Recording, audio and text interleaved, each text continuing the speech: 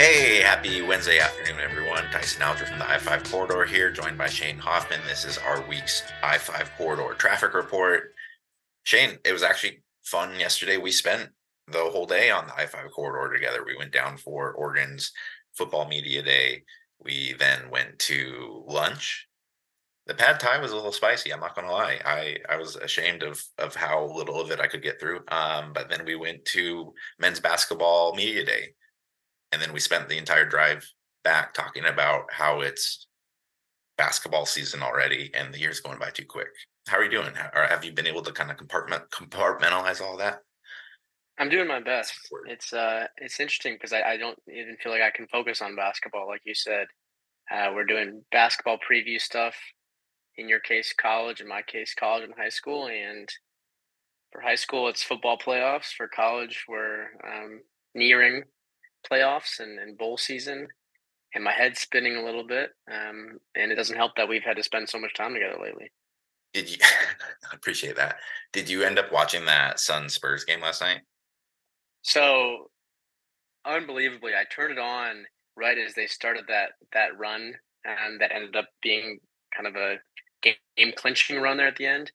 And then my roommate wanted to watch an episode of Better Call Saul, so I turned the game off, and then was stunned to later see that they pulled that off, even if it was a little bit controversial there at the end.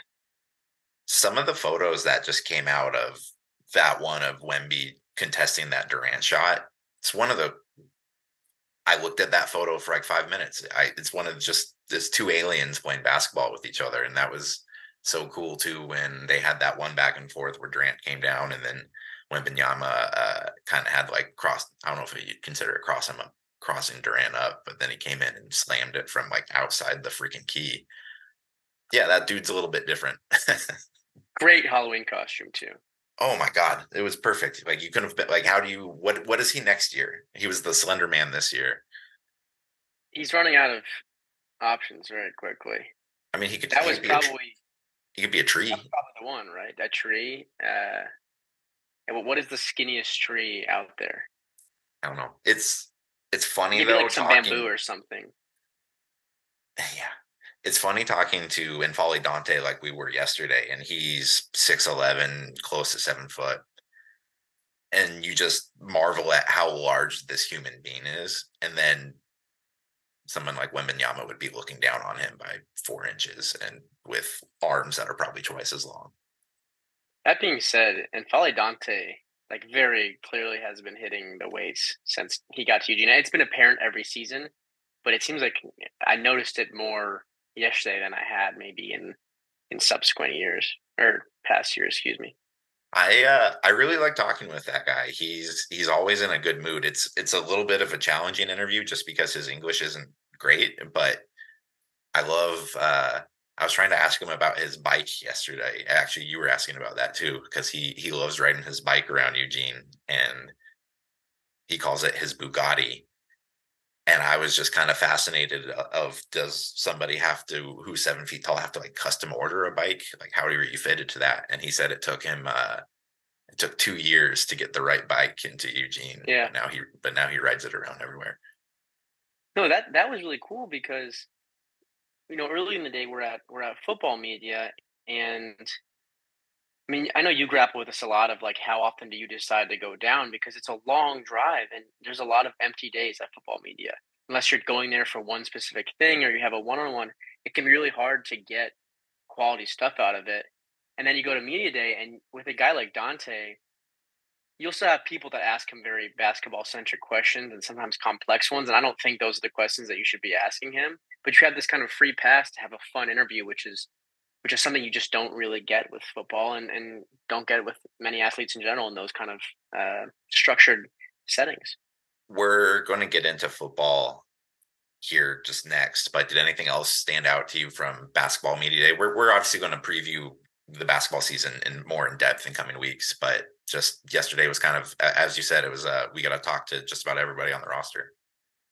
Well, and you got to talk to somebody that no one else got to talk to, as did I. So we were kind of busy doing that.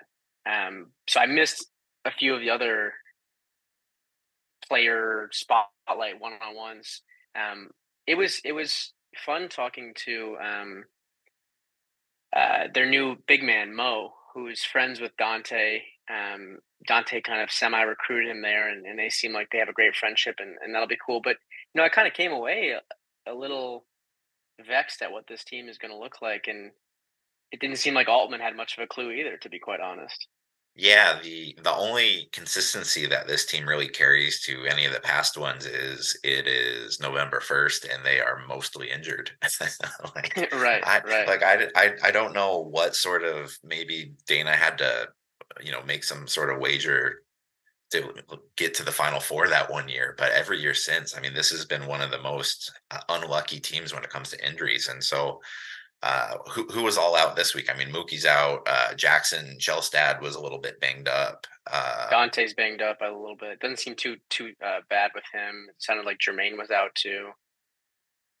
It's and it's just kind of a greatest hits version of how many years have we written the story when things have gone wrong? It's, boy, it took them a while to come together as a team early in the year, and who knows, Mike? Maybe I think it's way too early to start counting this team out, especially with how different it is than last year's roster. But just not a great start. And Dana did seem a little bit muted yesterday during his media availability. I think obviously he's probably frustrated with the availability issues as well. Yeah, and I also don't blame him. I mean, he's out there yelling, and then right after practice ends, a practice where he's using a lot of non-scholarship players to just fill spots in a scrimmage. He has to come and talk to Then just like, hey, 20 media day, reporters. like, hey, like, how's the season gonna go? And Right. yeah. Yeah, no, it's a really interesting team in the way it's built. They have a lot of guards that are going to jockey for playing time. They have some local guys: Jackson Shelstad, Mookie Cook, Nate Biddle is in there. They don't really have much in terms of big wings, which has been a staple of Altman teams going back quite a while now. And he made note of that. And I kind of asked him if, because of that, if he thought Kwame Evans had to do anything specific to get on the floor, and he kind of brushed that question aside. It seems like Kwame will play more 4 or 5 than he would anywhere else, but a guy like that I think will be vital because Well, they don't have much in the middle in and terms of in the middle of the lineup. and like Altman is gonna go out of his way to like guarantee minutes for a freshman. I mean, Yeah, absolutely not. Right. having covered this guy for almost 10 years now, and I'm not saying that's wrong, but it's for as many 5 stars as Oregon has landed, the amount of them that have played like right away in like that 5-star role type of way has been very minimal. Mm-hmm. Mm-hmm. Really, I Usually when mean, it's bowl, it's yeah, but like Bull didn't even play. I mean, just because he was injured. Like I know, like Troy I just Brown. meant in terms of right away. Bowl did play. Correct. Troy Brown Jr. Played right away in 2017. Um, Yeah. Pritchard came off the bench his first half of the season, but he also wasn't a 5-star guy. Yeah, it'll be interesting. I'm excited. I I was just kind of jazzed coming off of media day yesterday because as you said, it's just nice to have that access and to kind of learn about these guys a little bit. What do you think from football interviews? Um, it's great to see other reporters and be down there. I enjoy listening to Brandon Dorlus speak. Yeah, Brandon Dorlus is I think he really took the mantle from like the Troy Dye era as Hmm. I'm going to be the fun defensive guy to talk to who actually backs it up on the field as well. Also, that's a cool one for me because, and we did our greatest flops draft of our reporting takes Right, and right. articles, Yeah, and this was when you hit and you hit early too. yeah, I hit early. I had a huge feature on him. What was that? I mean, That that was your first big corridor feature, I think. that was Was that quite a two while ago seasons ago? now. That might have been two Something seasons ago. something like Uh, that, right? anyways, That was that was yeah, it was Cristobal's last season. God, time flies. I was a senior. Yeah, senior. Anyways, he's panned out. you were senior a I few years, liked but I liked learning about Kyrie Jackson's story a little bit more. That was fun. And you have some stuff coming about him soon, some more stuff. But yeah, I think that stuff is valuable if you're there every day and you have to be for your job, but it's tough to kind of just jump into because I don't know. I feel sometimes nervous that I'll ask a question that's been hit already, even if I'm curious about it. And I respect the player's time, I respect everybody else's time, so it That, can be tough. yeah, it's the I've kind of come to terms with that because there is that anytime you're in a press scrum and you ask a question and everyone else knows that that's been asked already, they're like you can kind of feel everyone's eyes rolling a little bit. But also, we are there to do like press conferences are it's the function for them are for reporters to do their job, and you're trying to collect stuff that you want to report on your own. And so, yeah, it might have been asked beforehand, but you're just you want to report it firsthand. I don't know. I've come to grips with looking stupid in the press conference is okay as long as you're getting the material that you want. In classic corridor fashion, we have absolutely and utterly buried the lead here. There was a big football game played. There was a Tuesday ranking show, playoff ranking show, I should say. And Oregon is the hottest team in the nation, it seems, which is a little bit improbable, given that just 2 weeks ago it seemed like the sky was falling after that loss to Washington. What's amazing to me is Washington hasn't lost since that Oregon game, but you can tell. I think you can tell the committee really wanted to rank Oregon ahead of Washington, but just knew that it couldn't because of the Oregon's the highest ranked one loss team and Washington is the lowest ranked undefeated team. But there's so much, I think, East Coast bias still in that because they really went out of their way to single out how Washington has struggled in the two games since Oregon. But it's not like, Georgia actually isn't beating like the doors off of everybody. Florida State hasn't been beating the doors off. Like all these other teams have had kind of close losses, but it seems like the Pac-12's ones are graded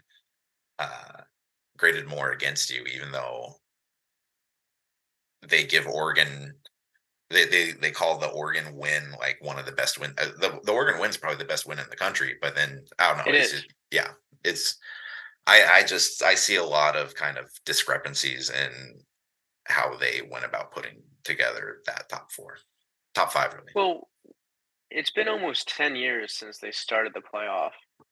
Um, First off, I think it would be extremely fun if Oregon made the first ever and the last ever before they expand. Yeah, And we can get into that. But they purposely left it open for interpretation a little bit, so that they can kind of the committee that is, so that they can kind of warp year to year. They can warp what seemingly matters, right? And I don't know. I've never been one who is super dialed into the week by week rankings. I like it more than the top 25 before then because that ends up being kind of pointless. Um, and but it it gives us doesn't some really. content on a Tuesday night. It Yeah, does, right? Yeah, I struggle to know what to do with this information because of how quickly it changes. I mean, again, think about Oregon. They lose that Washington game, and everyone's aware that kind of everything is in front of them. They could make their way all the way back.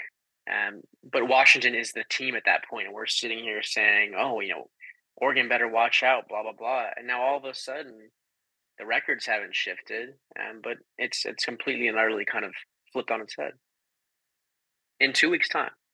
The narrative. I mean, Bo Nix is now back in the Heisman race. Dan Lanning is the favorite son again, and it seems like Oregon is the team that all these national media figures are kind of consistently lauding as being it the hottest is. team.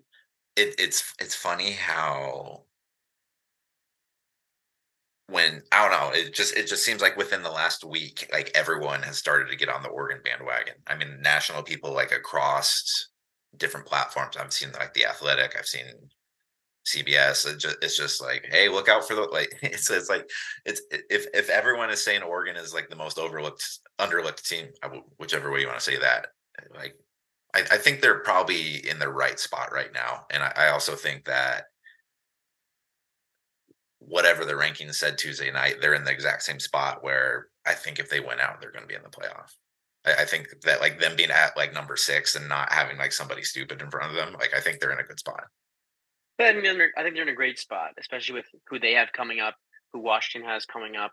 Ohio State and Michigan still have to play, and Ohio State, Michigan might get banned. Like who the that's hell a whole knows? nother Yeah. thing, right? Georgia has some late season things that'll be more interesting than what they've had going this season in terms of their schedule. I do think there was an overreaction though to the Oregon Utah win, We and I don't think I've seen anyone kind of stake their claim on this, and not that I want to, but I didn't necessarily come away from that game thinking that Oregon's outlook or their overall ceiling was any different than I did going into that game. I agree with you. We talked about this a little bit on the car ride home, and it's not that I think that the praise Oregon's earning right now isn't warranted. I just think that like that was just the expected output of that game. Like I saw Oregon State handle Utah relatively well in Corvallis. Um, Utah is a one-dimensional team right now, and while I think they're a very good one-dimensional team, if Oregon is of the caliber that we think they are, and again, I've kind of written a little bit in the last 2 weeks. This is as good of a team that I've covered since the 2014 team. Um, those types of teams should dominate one-dimensional teams, and that's what the Ducks did. But yeah, that's a Utah team that doesn't have a quarterback. Like I don't think they should have been. I think they were number 13 in the country based on reputation, and that's not to take away how the Ducks played. Like they played, as Dan Lanning said, a complete four-quarter football game. But yeah, No, absolutely. I mean, I think the reason that we're being as critical, I don't know if you want to call it critical, but I mean, it goes to show that we both have believed for a while before the Washington game that this team was really good. Leaving the Washington game, that this team maybe was still better than Washington.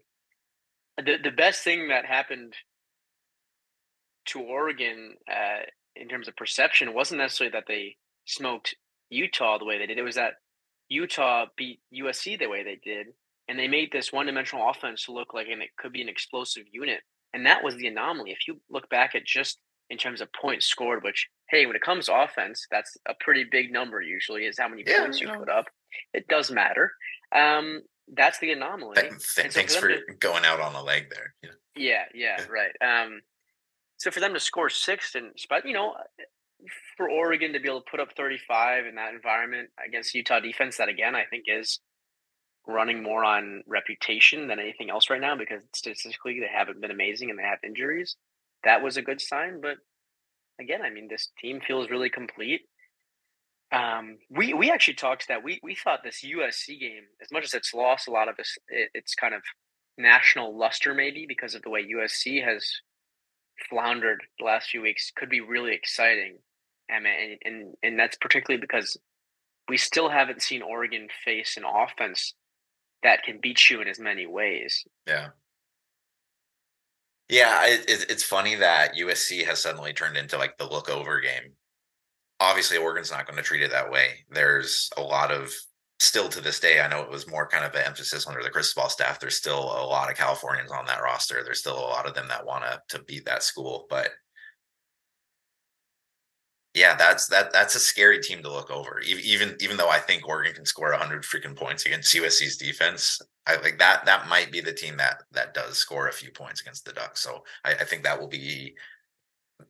we still don't know the time of that one, but it wouldn't surprise me if that's like a prime time, like 7:30 p.m., like something weird's happening at night game. And I'm really looking forward to that one. But I don't think this Cal game this week coming up on Saturday is going to be as bad of a game as maybe as a I don't know. I think when you're looking at the schedule, like Cal is definitely like like it's like the bye week for the fans, if you're going to take 1 week off during the season.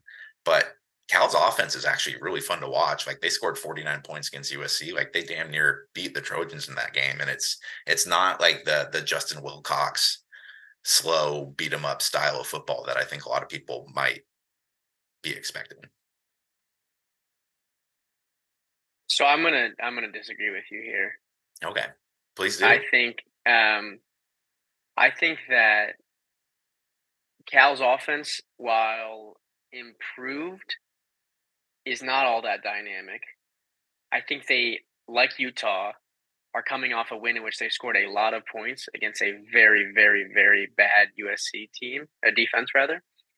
I think Oregon should and probably will completely completely smoke them this week.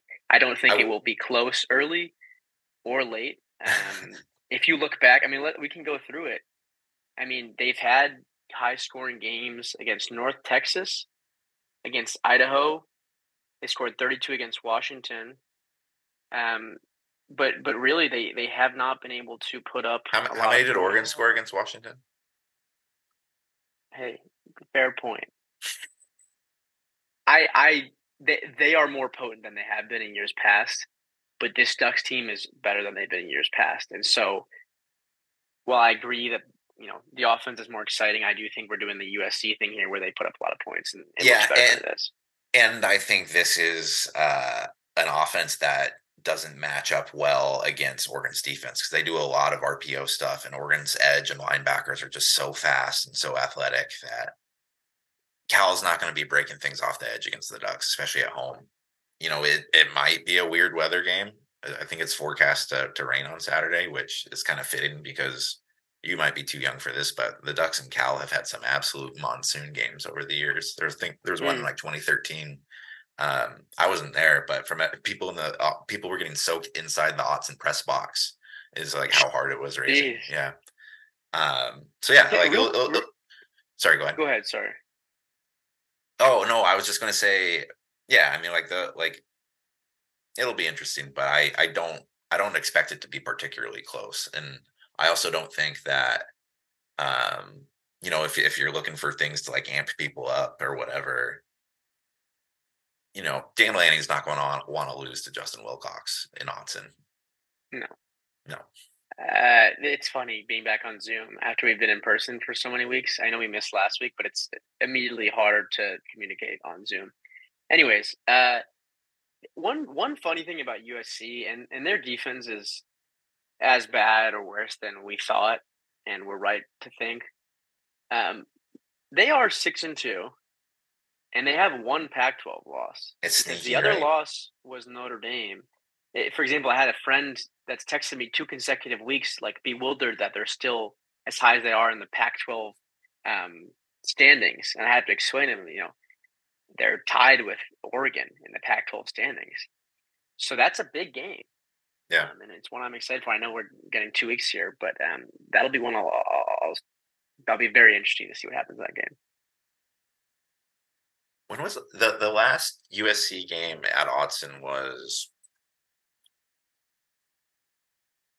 It's been a minute.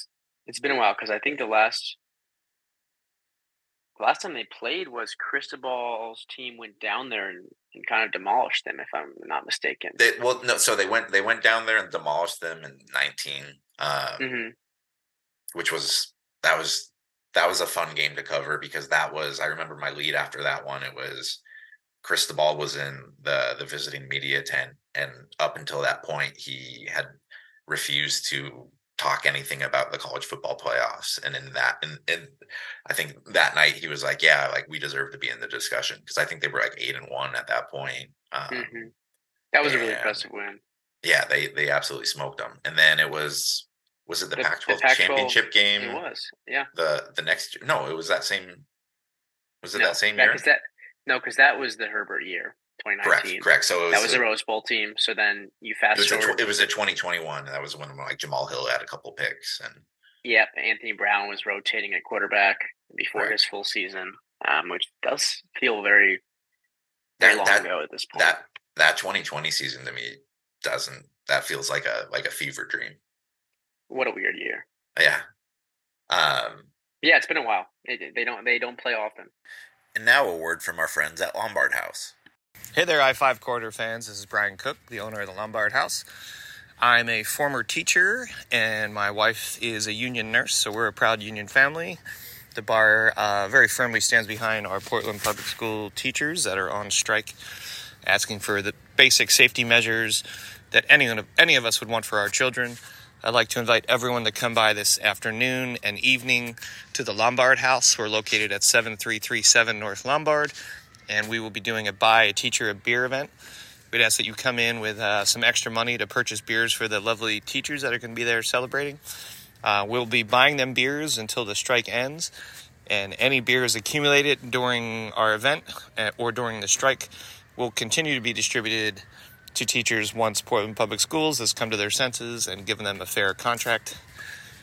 Again, we're having a party this afternoon. Buy a teacher a beer at Lombard House. It's a really good cause. Who doesn't want to stand by the people that raise our children and teach them? I look forward to seeing you all there. And come on out for a good cause and drink some beers with your teachers. Thank you. Shane, why is Bo Nix not the Heisman frontrunner right now? Or at least like a legitimate part of the consensus conversation? In terms of front runner, it's because that Washington loss. That's the only thing I can point to, right? J.J. McCarthy at Michigan and Michael Penix at Washington, they're still undefeated. So whatever the stats may say, they're going to favor the undefeated team a majority of the time. Not always, but a majority of the time. You were talking about East Coast bias earlier, and this feels like Bo Nix bias. Ooh. Because I wouldn't call it East Coast bias or West Coast bias, whatever you want to say that is, because Penix is in the discussion. I think there's a lot of media members who can't, still to this day, can't shake the Auburn Bo Nix. I'm still listening to people.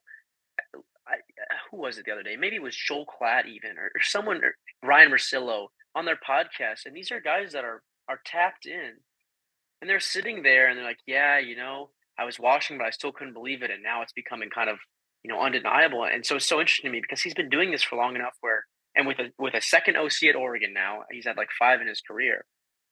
I guess I'm surprised that it's still taken this long for people to shed that perception of him from Auburn. Because, you'll even see he hasn't had a bad game yet. He's really had bad moments, but on the off chance that, he goes and tries to make a play and it doesn't exactly work out, you'll see a lot of that. Oh, that's the Bo Nix that you get.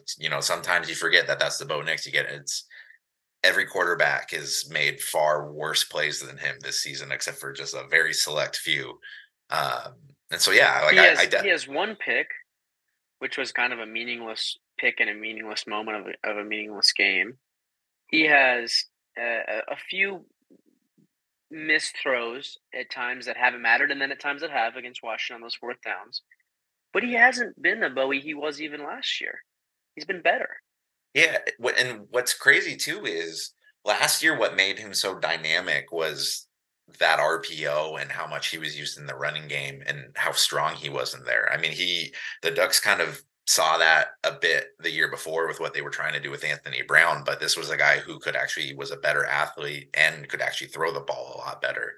We haven't even seen the RPO Bo Nix a whole lot this year. All of his production has been primarily as a passing quarterback, and he's not quite as 400 yards a game prone as a Michael Penix, but he's very close in total yards. He's very close in touchdowns. He has far less turnovers. The biggest key for Oregon this year is they're, I think, leading the country in turnover differential. The offense has lost 2 all season, which is insane. And then you consider with the fact that the secondary is picking passes off more. Their front 7 is forcing fumbles. That's kind of the key. It's the efficiency of Nix and the fact that you are seeing a quarterback who has started 56 games in his career. He gets out there, he goes into a Rice-Eccles Stadium, he's done that before. He can be just as effective in that game as he is at any other venue in the country right now. I think the point you made about the rushing is important because at this time last year, he's setting all-time Oregon quarterback rushing touchdown numbers, and he's having games where he's rushing for 70-yard touchdowns against, say, Stanford, right, or whatever it was. He was their goal line back last year, and that hasn't been the case this year. Partly because they haven't needed him to. He's completing such a high rate of passes, and they're not just dump offs. That's in the offense, but he's taking shots that it feels like he's got such a command over this offense. And we got to see a little bit of that in the cinematic recap they did this week with him kind of calling stuff at the line of scrimmage and getting the order. And then Dan saying, hey, we don't even know what he's doing sometimes, but we just kind of let him cook. And I wonder if partly it's that effectiveness and efficiency that is kind of rendered his run game obsolete and kind of not necessary. Well, and it helps too that the running game outside of Bo Nix has been so damn good as it is. Absolutely. Bucky Irving's averaging 7 yards per carry. Jordan James is averaging 8 yards per carry. They I think combined they're at like 1,400 yards this season already. Like they're dominating, and it's a combination of like when you watch Bucky run, like it's very obvious that this guy is very good. Like just his speed, power, and balance is as good as I've seen covering the Ducks. The offensive line is pretty damn good too, and I think that's evident in the fact of the balance of the yards per carry across the roster, and also the fact that Nix continues to. He's got to have the cleanest jersey in the Pac-12, right? Like he's barely been touched this season. I think what it comes down to is just Oregon and how they finish, because I think there is a way that Bo Nix goes from really outside of any top 3, top 5 Heisman debates at this point to a finalist if Oregon finishes this thing off the way that a lot of people, including us, I think, believe that they can. He was the one after Utah that said, I believe, this is a Heisman team or something about the award being about his team. And the fact of the matter is, it usually goes to an outstanding player from one of the top 4 to 5 teams. And so if they find themselves there, I don't know why Bo Nix, again, maybe it's that Bo Nix bias, right? But I don't know why he wouldn't be at least a finalist for that ceremony. This is the highest I have felt about Oregon's ceiling since it came crashing down and basically after 2015. They're in a similar spot to where Cristobal's Ducks were in his second year. I just talked about that USC game. They were 7-1, 8-1. They were in the discussion. But it just didn't feel like all facets were coming together quite like this. Because just even watching those Ducks play, like in retrospect, everyone kind of does the what would have Justin Herbert looked like in country or in college if he had a better offense. It was always just kind of this is all going in the right direction, and I don't know what the but is with this team right now. Like they are solid across the board at every position group. It looks like the coaching staff is developing guys. Tosh is beatboxing. It looks like Twitter. The coaching staff as itself is developing. Yeah, no, like this, like it's a group that looks like it's just really in sync. And actually, we'll get into this a little bit. The recruiting talent that they're bringing in, especially at the defensive line, the type of bodies that they're like, they have 3 5-star defensive linemen or kind of edge guys, or it's 2 5-stars and like 3 or 4 4-stars. Yeah, like this, I think the Ducks are well positioned to compete for national championships. And I didn't know if that was going to be the case with Cristobal's Ducks. Like it felt like they were always going to be in like that New Year's Six contention. And like, I felt like they could make a playoff. I think the ceiling's like a national championship for Lanning's Ducks. Yeah, absolutely. Especially within the next 3 to 5 years. I think they'll have some things to replace this next year or two, but you can absolutely envision a near future where they're in the playoffs consistently. I guess 12 teams, whoever, whatever, but top 4, right? There was times with Cristobal where,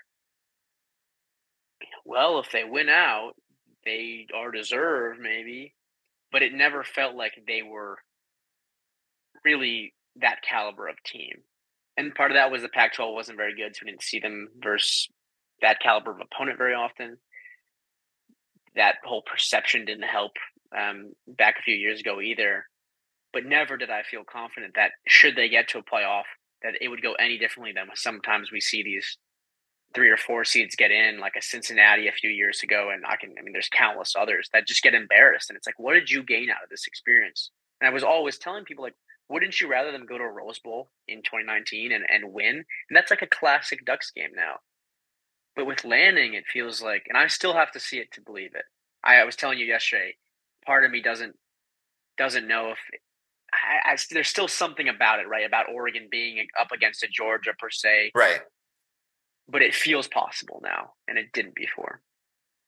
I think they're a lot they're a lot better now than they were when they played Georgia last year. And that's kind of the measure I'm going. I don't think that this team could beat that. Like, I think this team would still get throttled by that Georgia team, but I think it would be a lot closer. And I don't think that this is nearly the final product of what Lanning's envisioning. My only concern is, how is the Lanning era ever going to get better quarterback play than what it's getting right now? And what does it look like when you go from a quarterback starting in his 57th career game to potentially a guy starting his first career game? It'll be interesting. It'll be fascinating. I think they'll be able to pull it off, but it's definitely, that will be the biggest quarterback. I think Oregon's going to be the biggest quarterback destination next year, and Ty Thompson better play his ass off. Yeah, well, part of that answer too is they will get better weapons, they will get better O linemen, and the defense will continue to improve because it's still not elite. I think this team could make a national title this year. I don't think they could win one, but I think they could make it this year. That's where I'm at with them. And yet, if they lose to, say, Oregon State, we're probably doing this whole thing again with Lanning and his decisions, and it could change in 2-3 weeks, just the way it has. Yeah, that's very fair. And so they are not immune to slipping up, but I do feel like this team could make a national title. I don't think win one this year, which is totally fine in year 2 for Lanning. Abundantly okay. But is it? I mean, I don't know. Like, should he be on the hot seat if the Ducks aren't having a parade down Villard? All right, Shane. I think that was a good podcast. I think we both put in a good, strong effort. It was a good week of practice. You got anything else left for me before we say goodbye here? Hectic few weeks coming up. It's gonna be great.